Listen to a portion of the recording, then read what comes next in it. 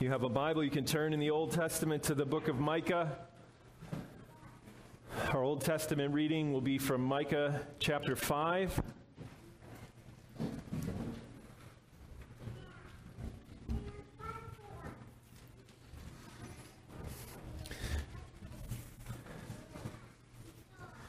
We'll read chapter 5, verses 2 through the first line of verse 5.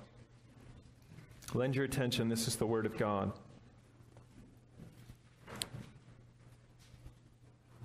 But you, O Bethlehem Ephrathah, who are too little to be among the clans of Judah, from you shall come forth for me one who is to be ruler in Israel, whose coming forth is from old, from ancient days.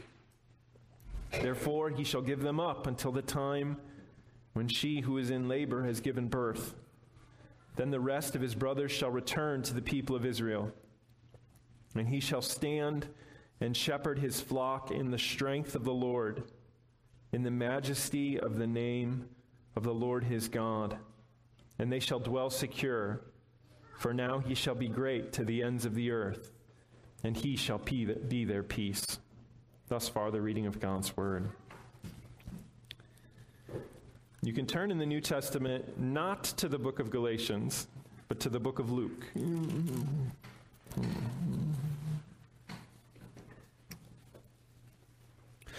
I had written 2 sermons this week, 3 if you count the evening sermon, 1 for Lessons and Carols, 1 for this morning, and then 1 for this evening. And we canceled Lessons and Carols, but I was fonder of the Lessons and Carols sermon than I was of this morning's sermon.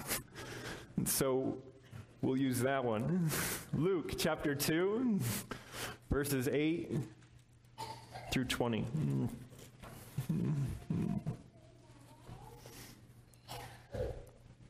This is the Word of God. And in the same region there were shepherds out in the field, keeping watch over their flock by night. And an angel of the Lord appeared to them, and the glory of the Lord shone around them, and they were filled with great fear. And the angel said to them, "Fear not, for behold, I bring you good news of great joy that will be for all the people. For unto you is born this day in the city of David a Savior, who is Christ the Lord.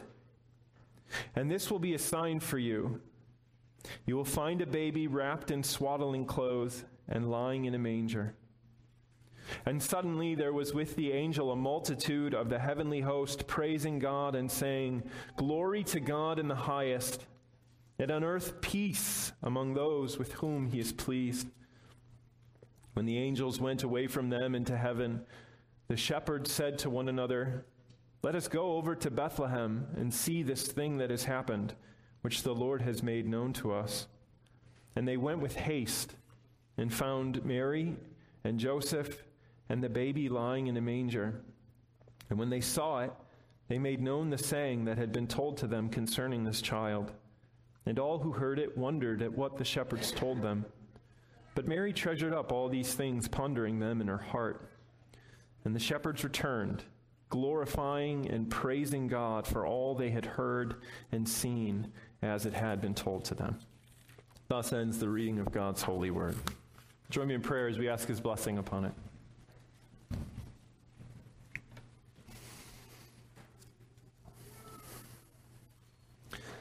Lord, we give you thanks for your word, for the light and the life that it brings as it attests and sets forth the one who is light and life, the Lord Jesus Christ.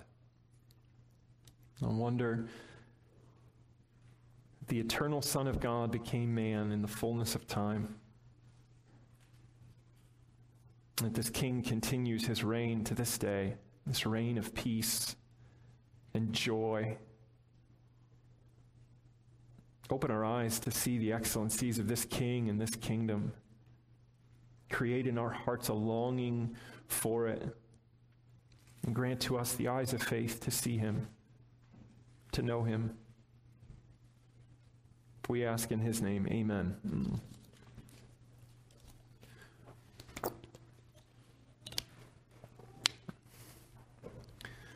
Families are making a big deal about birth announcements these days. Have you seen these? They're very elaborate.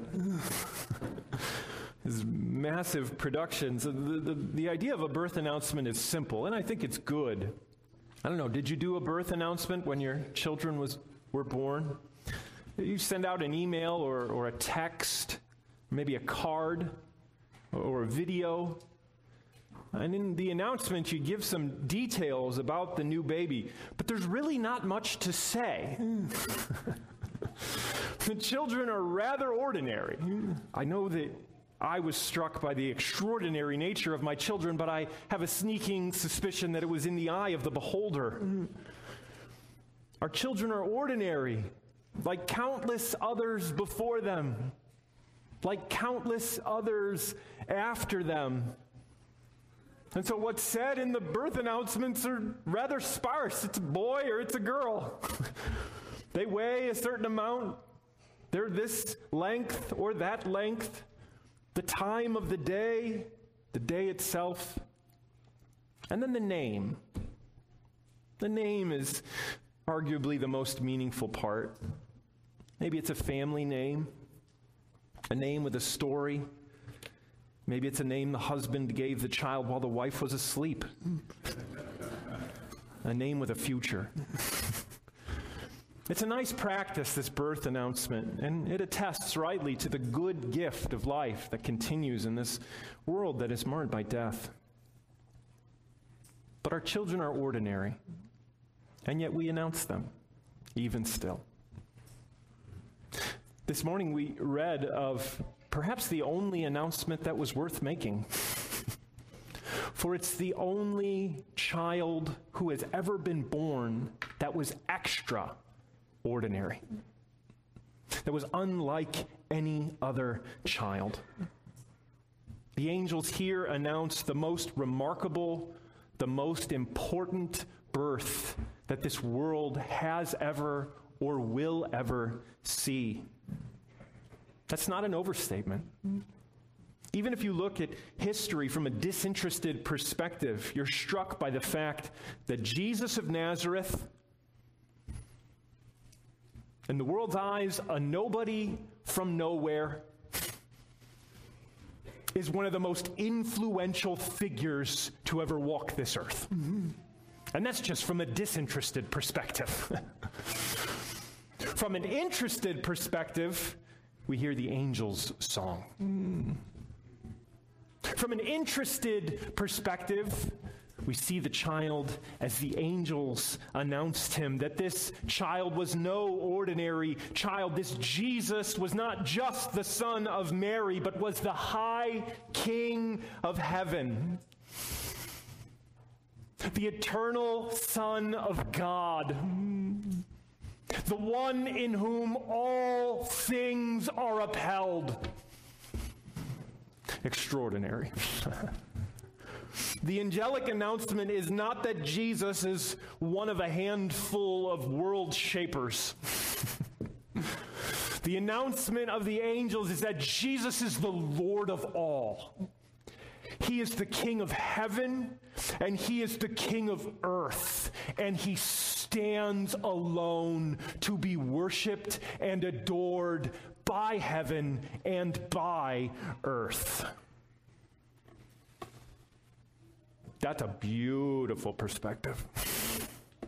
That's a cosmic perspective. That's worth an extraordinary birth announcement from the hosts of heaven. It's something of the perspective that Paul captures in Ephesians 1, verses 9 and 10.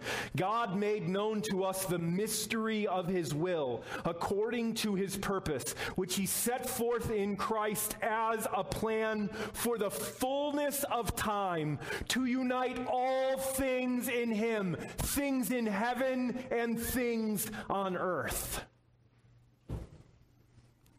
Jesus is the climax of human history.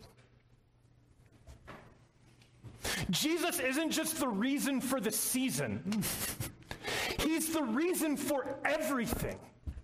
He's the reason for earth. He's the reason for time. He's the reason for heaven. the reason for creation. He's the reason for new creation. He's the one whom heaven sings. He's the one whom the church sings as everlasting Lord, whose kingdom of peace and joy knows no end, even though this earth continues to convulse with tumults, which seemingly know no end. Christ, by highest heaven adored. Christ, the everlasting Lord. Late in time, behold him come, offspring of the virgin's womb. There's so much wonderful about this passage. It's such a beautiful passage. The heavenly heralds, the message of peace, the high King of heaven in swaddling clothes and a manger welcoming the lowly. But the wonder that it opens with is shepherds. The subjects of this cosmic king, shepherds. Nobody. Nobodies. From nowhere.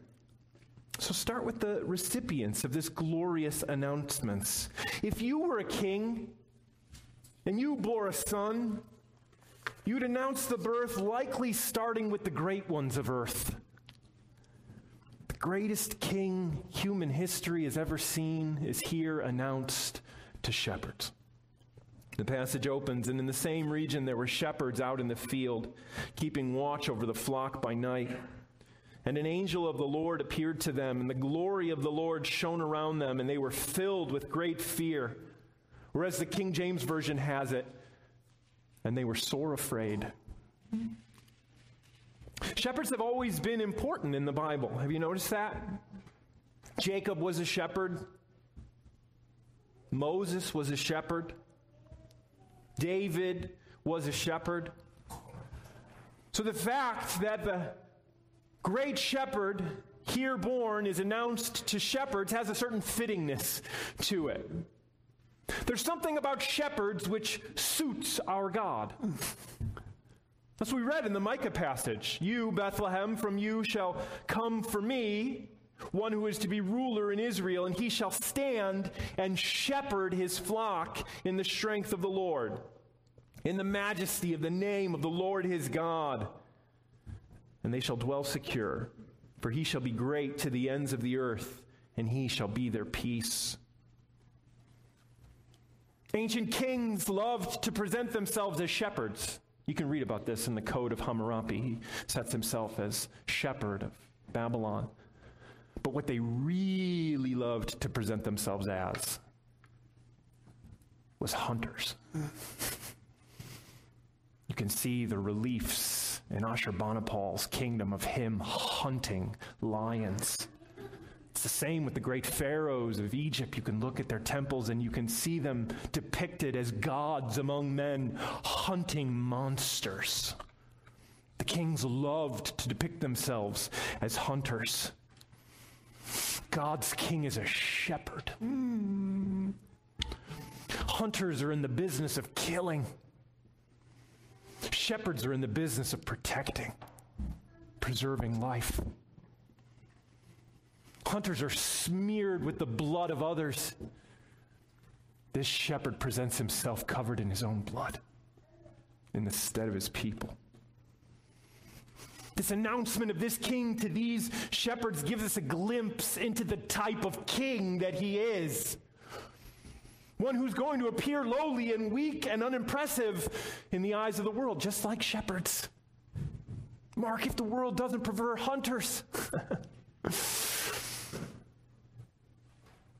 But mark the strength that shepherds possess. The passage itself brings it out. He shall stand and shepherd his flock in the strength of the Lord.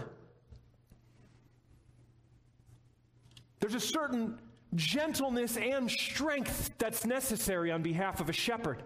Gentle enough, tender enough, compassionate enough to bind up the weak, but strong enough to fight a wolf, a lion, a bear, not for the sake of fighting, for the sake of protecting, for the sake of ensuring the life of the flock.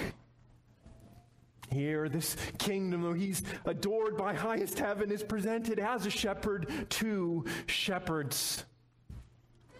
Why is one who is so highly exalted presented as one who seems so lowly, who appears so lowly, who's willing to be deemed as weak in the eyes of the world? Why? Very simply, for you. So that you'll come to him. To bring you near. Because for all of our posturings and strength, we're remarkably skittish creatures, aren't we? At our heart beats a heart of fear. You're afraid. Don't let the bravado that you see fool you. It masks like papier-mâché a heart of fear. And so he appears lowly because he knows your heart even though you don't let others know it. And he appears as lowly and weak and utterly approachable to bring you near. That's what's most striking about these shepherds. They're nameless. They're faceless. They're nobodies. They're lowly. They're even despised. They're on the fringes of society. They're on the fringes of the world. They're not the great ones. They're not the great ones of earth, and yet they're brought to the bedside of the greatest king to bow and to own him as their king. Jesus has not come to anoint the world's structures of meaning, value, honor. Those whom the world pronounces most important, most deserving of honor, it means nothing to him. In fact, he's come to flip it on its head. What do we see here with these shepherds receiving this birth announcement from this angelic host sent by this high king of heaven? We see that heaven's honor is not reserved for the great ones on earth. That should be refreshing for you. You are not, nor will you ever be, one of the great ones on earth. And that's good. That's okay. Because God doesn't call you to inscribe your name on the annals of history to live forever. He calls you to bow at the bedside of the one who has eternal life, and thereby you live forever. That should come as a relief. Young ones, I don't know if you were sold the same lie that I was sold, that you had to make something great about of yourself, that you were exceptional in ways that others aren't. You're not. It's okay that you're not. He is. And he welcomes the unexceptional. He welcomes those who are going to be forgotten by the world. As one theologian recently put it, if you can't remember your great-grandfather's name, no one's going to remember your name. And that's good.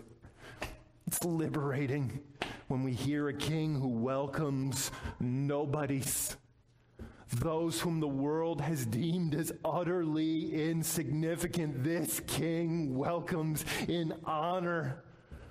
Hear the refreshing word that is.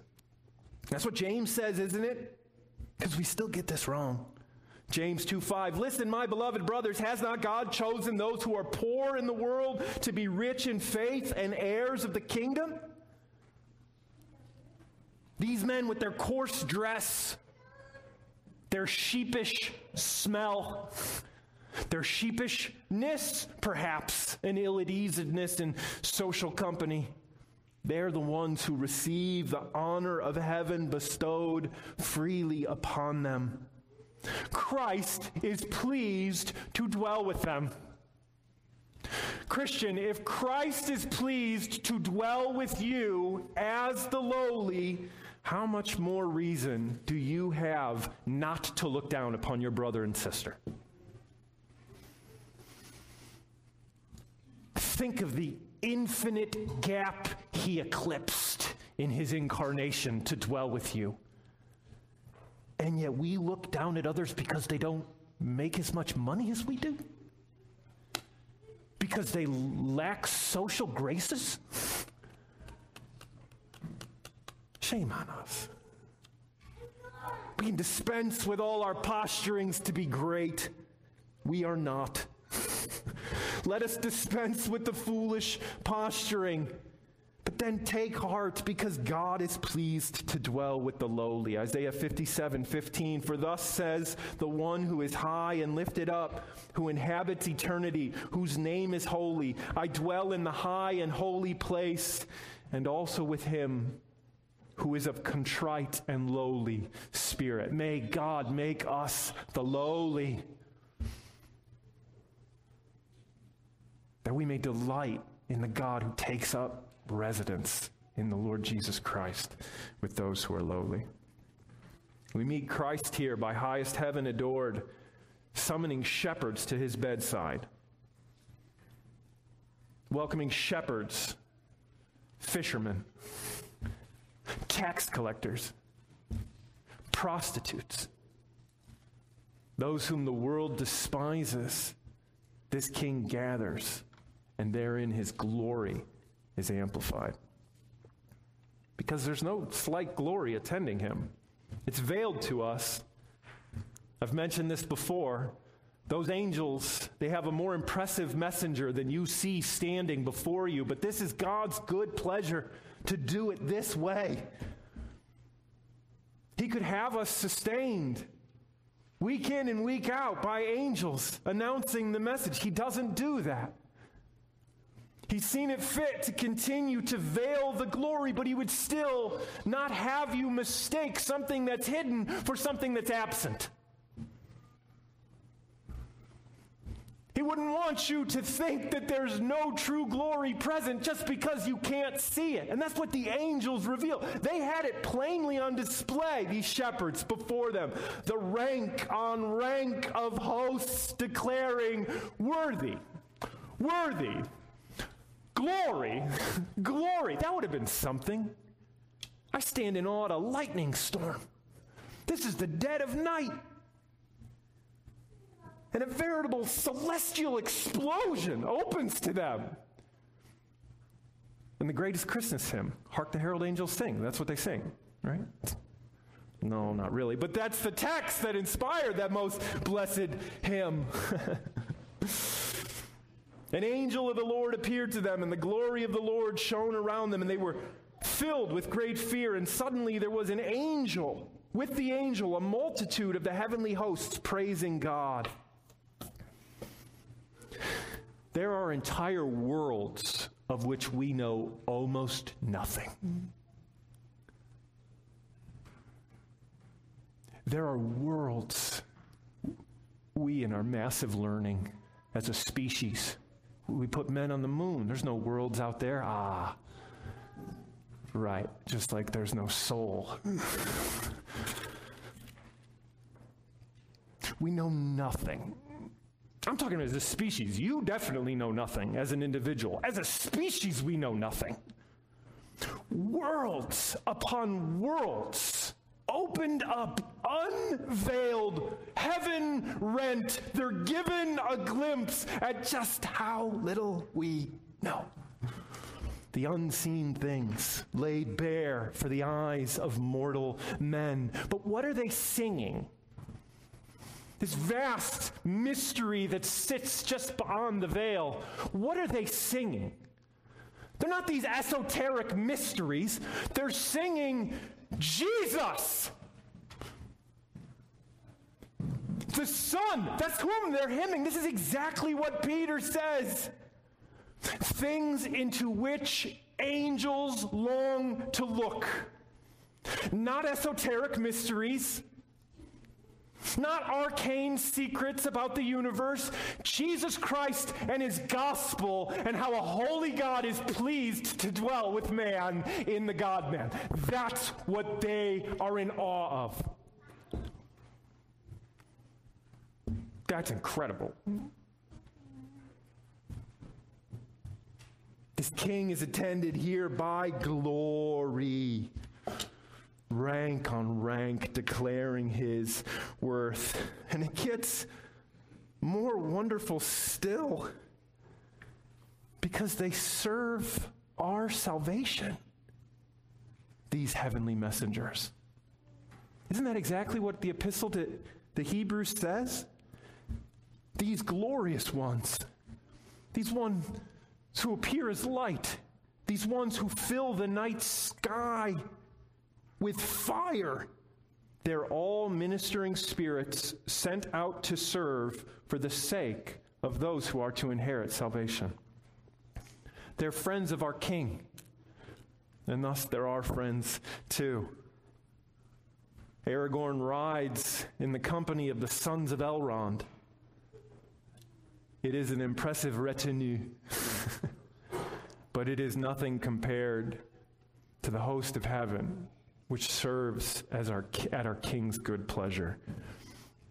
The gospel tells us that heaven is very interested in man's salvation. In fact, there's more joy in heaven when a single sinner repents. We don't know a lot about these mysterious worlds, but we do know they serve our King, the Lord Jesus Christ. They serve at his pleasure, and they delight to see the salvation which he has accomplished spread far as the curse is found. That's their message, isn't it? Fear not, for behold, I bring you good news of great joy that will be for all the people. For unto you is born this day in the city of David a Savior, who is Christ the Lord. Good news of great joy. Christians can be a dour bunch, can't they? Looking solemn. Oh, so pious. Glad tidings of great joy.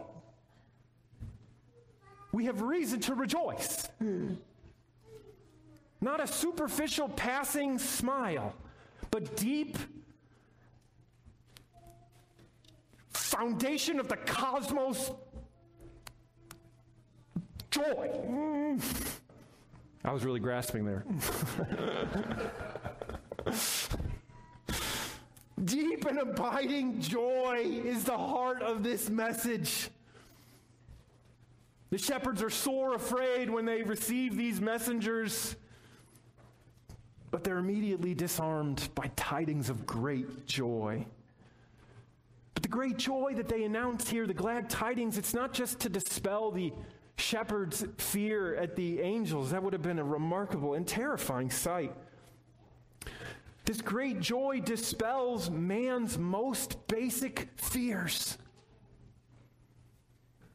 These glad tidings of great joy dispel man's most basic fears.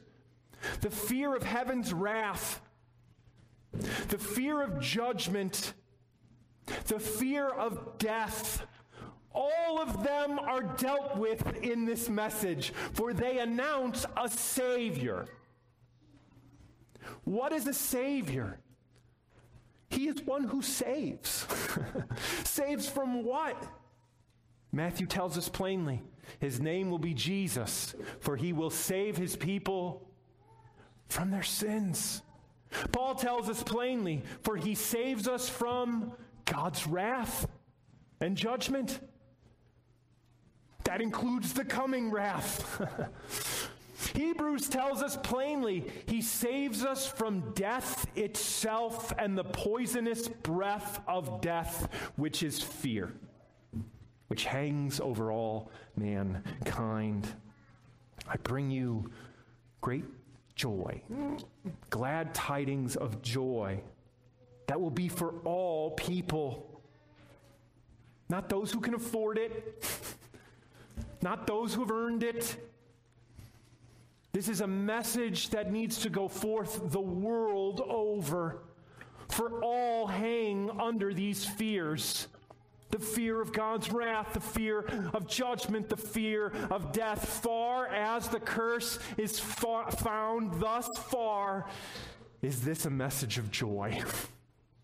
Or, as we sing in that great Christmas hymn, pleased as man with men to dwell, Jesus our Emmanuel. The eternal Son of God became man to save men. Or if you prefer the clunkier term, human beings. Such a clunky term. Men and women and children. Jesus is the reason for heaven's joy. Jesus is the reason for earth's joy. For though death is everywhere on display, here a Savior from death is announced. Joy. Good news. And so the angels sing, glory to God in the highest, and on earth peace, goodwill towards men. Matthew Henry marvels, other works of God are for his glory, but the redemption of sinners is for his glory in the highest. That's a bit fanciful, but it's exactly right.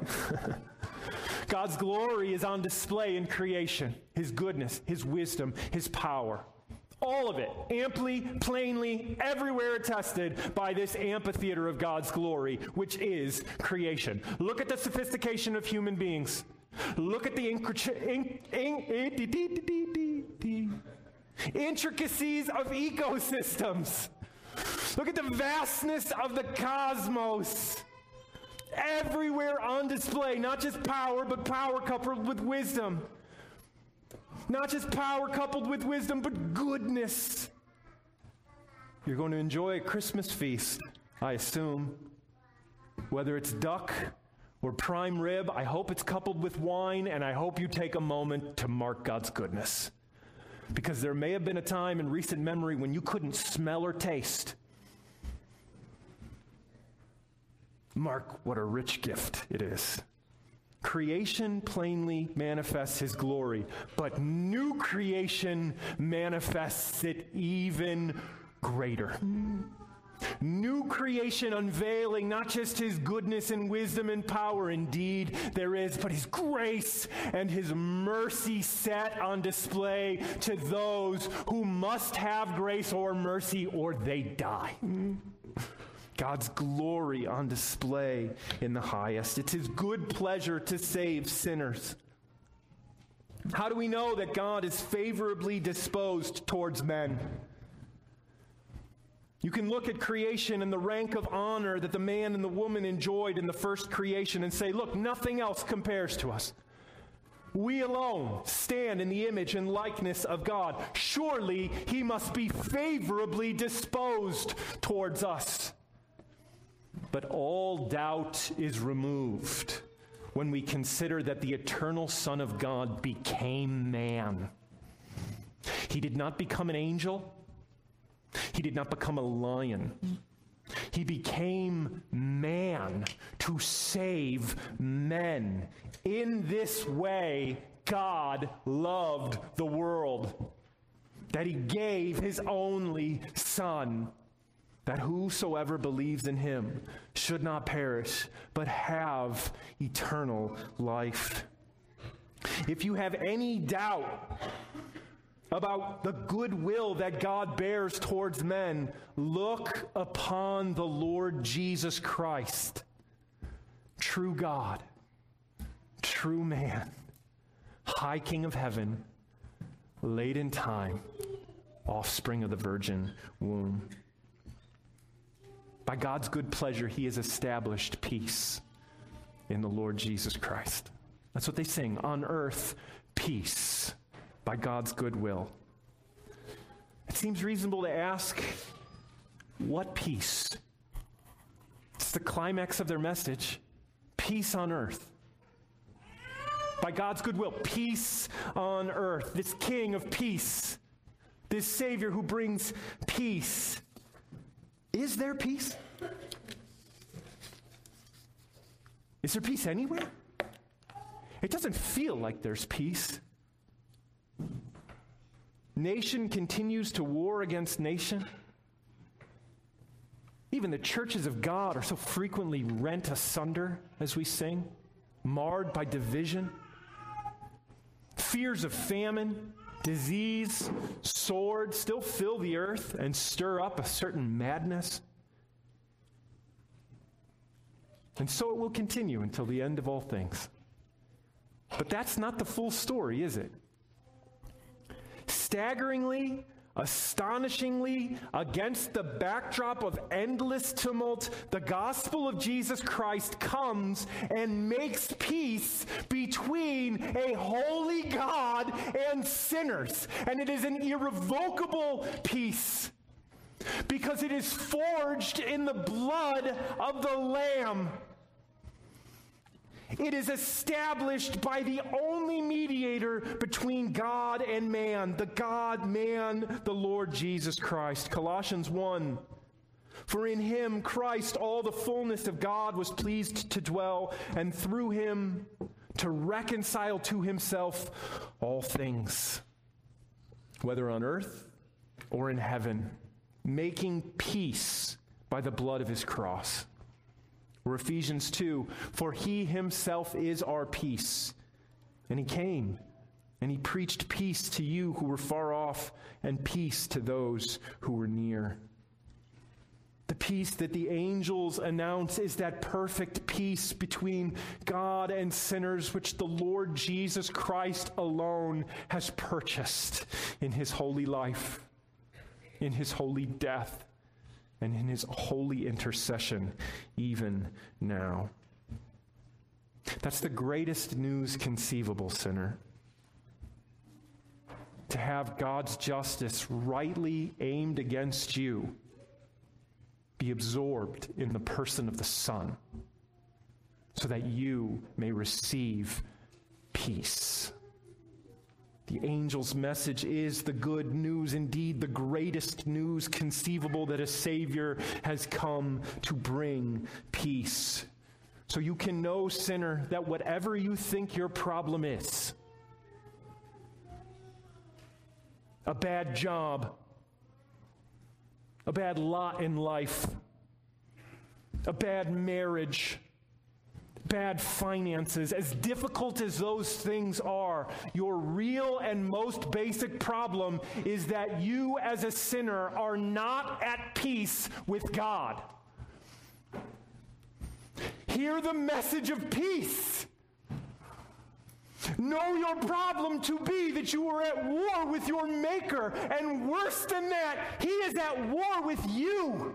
But in the Lord Jesus Christ, the war ceases. In the Lord Jesus Christ, wrath is set aside, and a fountain of blessing and life opens up from his wounds, his pierced side. Sinner, this is good news. Your restlessness, your anxiety, your depression, whatever it is that's ailing your heart, as real as those things are, let them not distract you from your most basic need to have peace with God. And this he gives freely in the Lord Jesus Christ. Peace on earth, good news to men, glad tidings of great joy. Give thanks, Christian. He's established peace. Give thanks, Christian, that your peace and security is not built upon kingdoms which continue to shake and totter and fall. Or as Martin Luther puts it in his own wonderful way, here is not the sort of king who fights with the sword and has to do with civil government. This Lord Christ does not build castles, towns, and villages like an earthly king. Rather, he saves his people from their sins. If you'd rather have the castles and the towns, get your life together. You wouldn't. You'd rather have peace with God, established by the Lord Jesus Christ. Or as Paul puts it, the kingdom of God is not a matter of eating and drinking, but of righteousness and joy and peace in the Holy Spirit. The best kingdoms of earth can make sure that you have good roads and that you travel them unmolested. May they do that well, please.